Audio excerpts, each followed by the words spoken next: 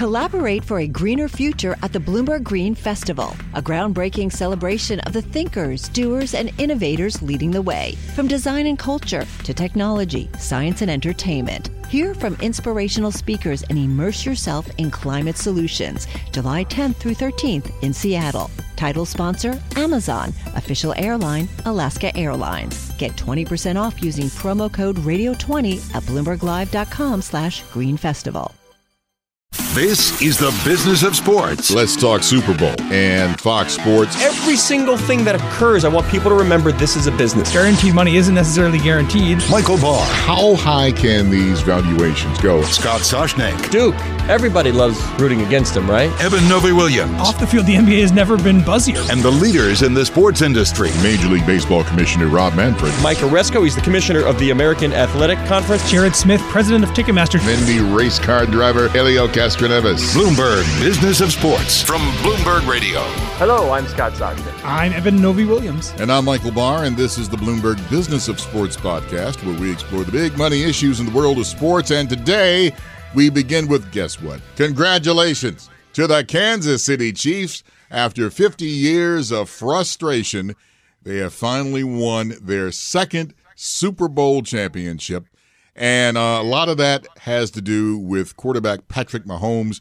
And oh my, this young man is going to have one big marketing deal in the future. Well, he already does have several big marketing deals. The key is, what can he do now? It's like, what does the platform of the Super Bowl, where 100+ million people, most of them casual fans, not hardcore football fans, what does that do for a guy like Mahomes? And well, the advertising people we speak to say that this could be worth up to $7 million per year on top of what he's already got.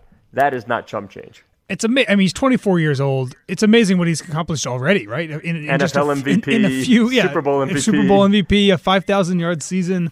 And, you know, when it comes to marketing, he seems to be fairly charismatic. He's good-looking. He has a fun, historic sports story, given that his dad was a Major League Baseball pitcher and he essentially grew up in Major League Baseball locker rooms. I think all those things actually matter, and that makes him even more of an endorsement potential, especially after what happened in the Super Bowl. We were joking about this several days ago about the State Farm commercials where Aaron Rodgers introduces his friend Patrick Mahomes.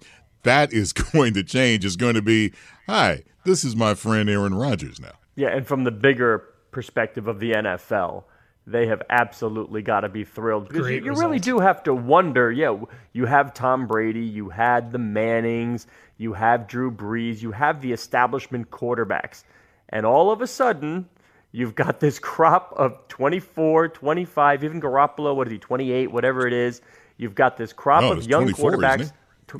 Whatever he is, he's younger than the guys who are soon retiring. But you've got this bumper crop of next generation. You've got this group that people are now accustomed to seeing. They're now becoming the face of the league. I mean, Pat Mahomes, he's like every kid who plays on Madden plays as Pat Mahomes.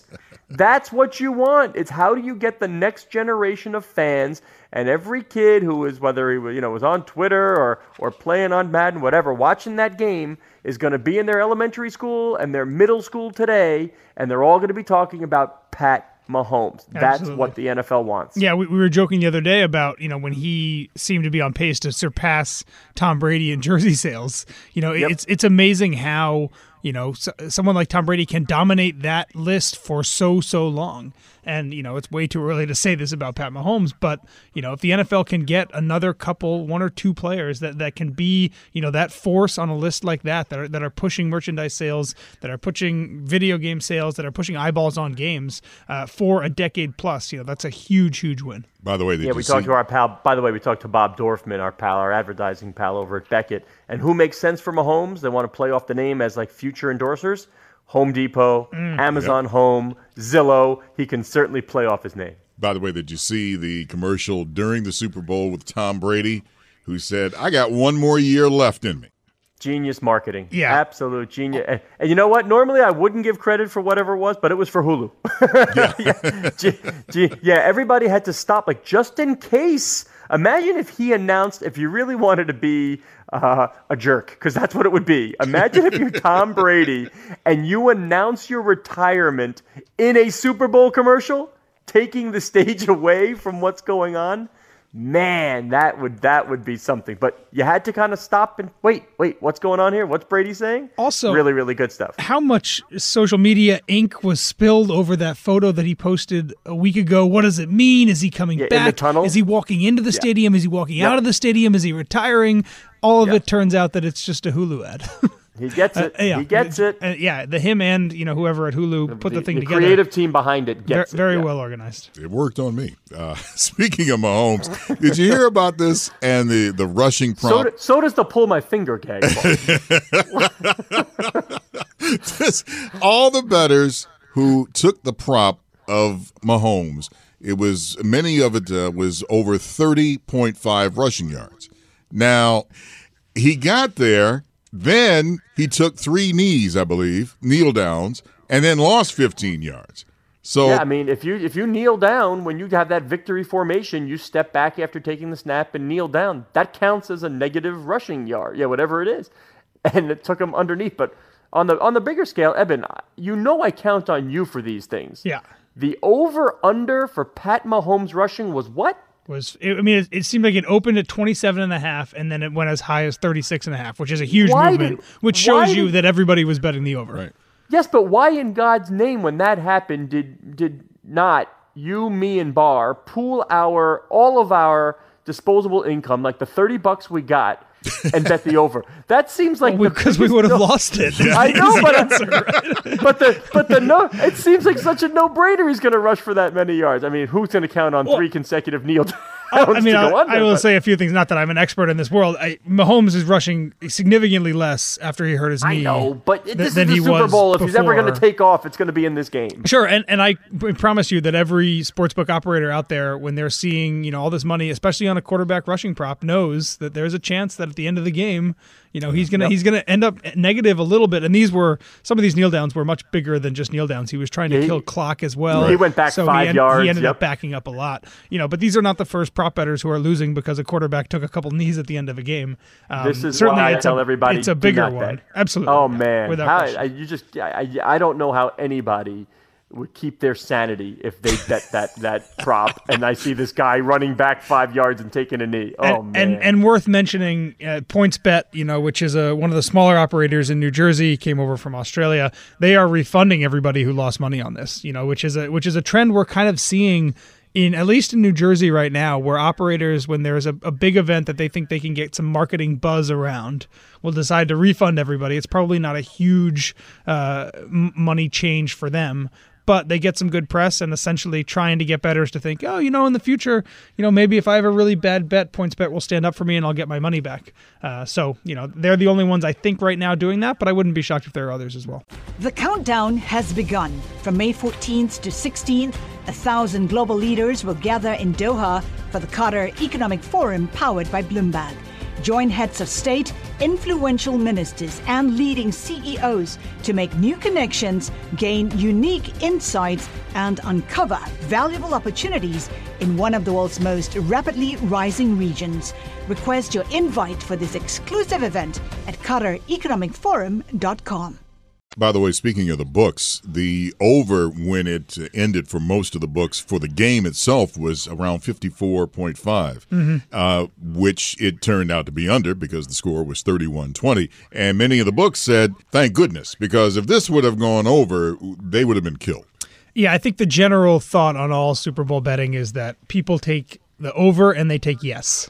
So if the odds are Mahomes rushing yards, people are going to bet the over. If it's someone's receiving yards, they take the over. Is there going to be a safety? People hit yes. So I think generally, given the amount of public money that is in the Super Bowl, there's a lot of value to be had if you're going to be the person in the prop betting that says that's not going to happen, or if this person's going to have a worse game than people expect. By the way, this next topic kind of rattles my chain. The NFL and the NFLPA, they will vote soon on a 17-game season. And I've got to... At first, I was one of these guys where it's like, yeah, let's play as many games as possible. But when you see the punishment that these players take week after week, it's amazing they survived 16 weeks. Well, we got to look at this bar from the business perspective. And this is a negotiation between labor and management. And when you're in a negotiation, whoever has more leverage or more chips, they usually get what they want. And what the owners want, of course, is another game because the networks pay a lot more. The owners want to get this done because labor peace long-term generally means a higher rights fee from the networks, and we know they're negotiating. What really do the players have as leverage? This is it. This is their biggest chip. And if the players are really concerned about less hitting in practice and training camp and health and safety trade-offs, what can we get in exchange for what we're going to give up? It's not decimal points for the players. Their chip in this game is this 17th game.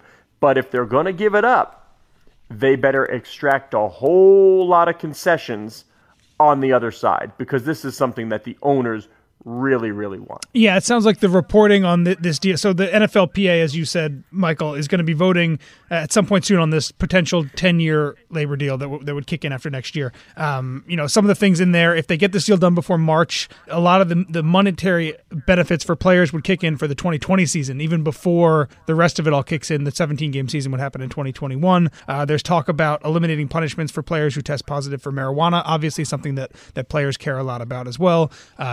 The money is going to go up, right? So the player's share is going to go up. Scott, am I thinking incorrectly when I say that I mean, we're going to have a 17-game season, right? That seems almost definite. I cannot imagine a situation where this negotiation gets to a point where players are not willing, given the huge amount of money that is about to flow into the league from these media deals that we've been talking about, and given the other concessions that they seem to maybe be able to get as a result of this. I would be shocked if we ended up with a season that's not 17 games after 2021. I would be beyond shocked for the reasons I stated earlier, in that it is their one big negotiating chip, and the fact that almost all of the proposals and all of the framework for the deal that's on paper now, it's all contingent on a 17-game season. And I spent a lot of time with DeMaurice Smith and Eric Winston, the president of the Players Union, and other players during Super Bowl week when I was down there for a couple of days, and nobody wanted to commit. The one thing that's different about the NFL than, let's say, the NBA, and I've covered a lot of those labor deals, it's not really a star-driven league in the sense that when Michael Jordan would show up at negotiations, that changed the tenor of everything. What Michael said, he had an outsized influence in those talks. There's 1,500 plus players in the NFL. That's not going to happen. That rank and file, sort of that middle and lower guy that you probably don't even know his name, that backup tight end or the third string lineman, that person has one vote like everybody else, and it often plays out that way.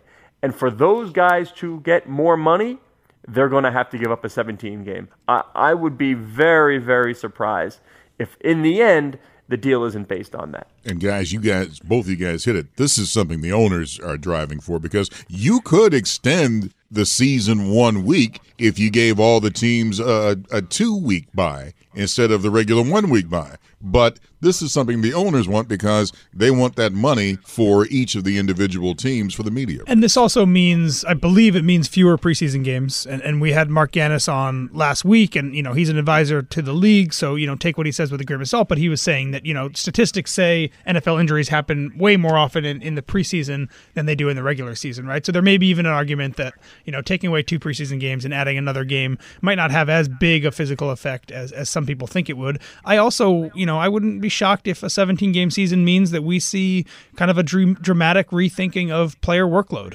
right? And load management, especially for teams who are playing especially well or teams who are, definitely not going to make the playoffs. So I do think there's a way to add a 17-game season and also put in place things for players that make the demand of that extra regular season game maybe not as high as it seems right now if we just tacked another game onto the schedule. This is the Bloomberg Business of Sports podcast. I'm Michael Barr, along with Scott Soshnick and Evan Noby-Williams. We're here every Monday, Wednesday, and Thursday exploring the world of money and sports. Join us again at the end of the week. We're speaking with Jeffrey Pollack, the president of the XFL, and Oliver Luck, the commissioner of the XFL. Football's not over, folks. The Super Bowl just ended, but the XFL launches at the end of the week. You're listening to Bloomberg Business of Sports on Bloomberg Radio around the world and online wherever you get your podcasts. The countdown has begun. This May, 1,000 global leaders will gather in Doha for the Qatar Economic Forum powered by Bloomberg, held in conjunction with our official partners, the Qatar Ministry of Commerce and Industry and Media City Qatar, and premier sponsor QNB. Join heads of state, influential ministers, and leading CEOs to make new connections and gain unique insights. Learn more at QatarEconomicForum.com.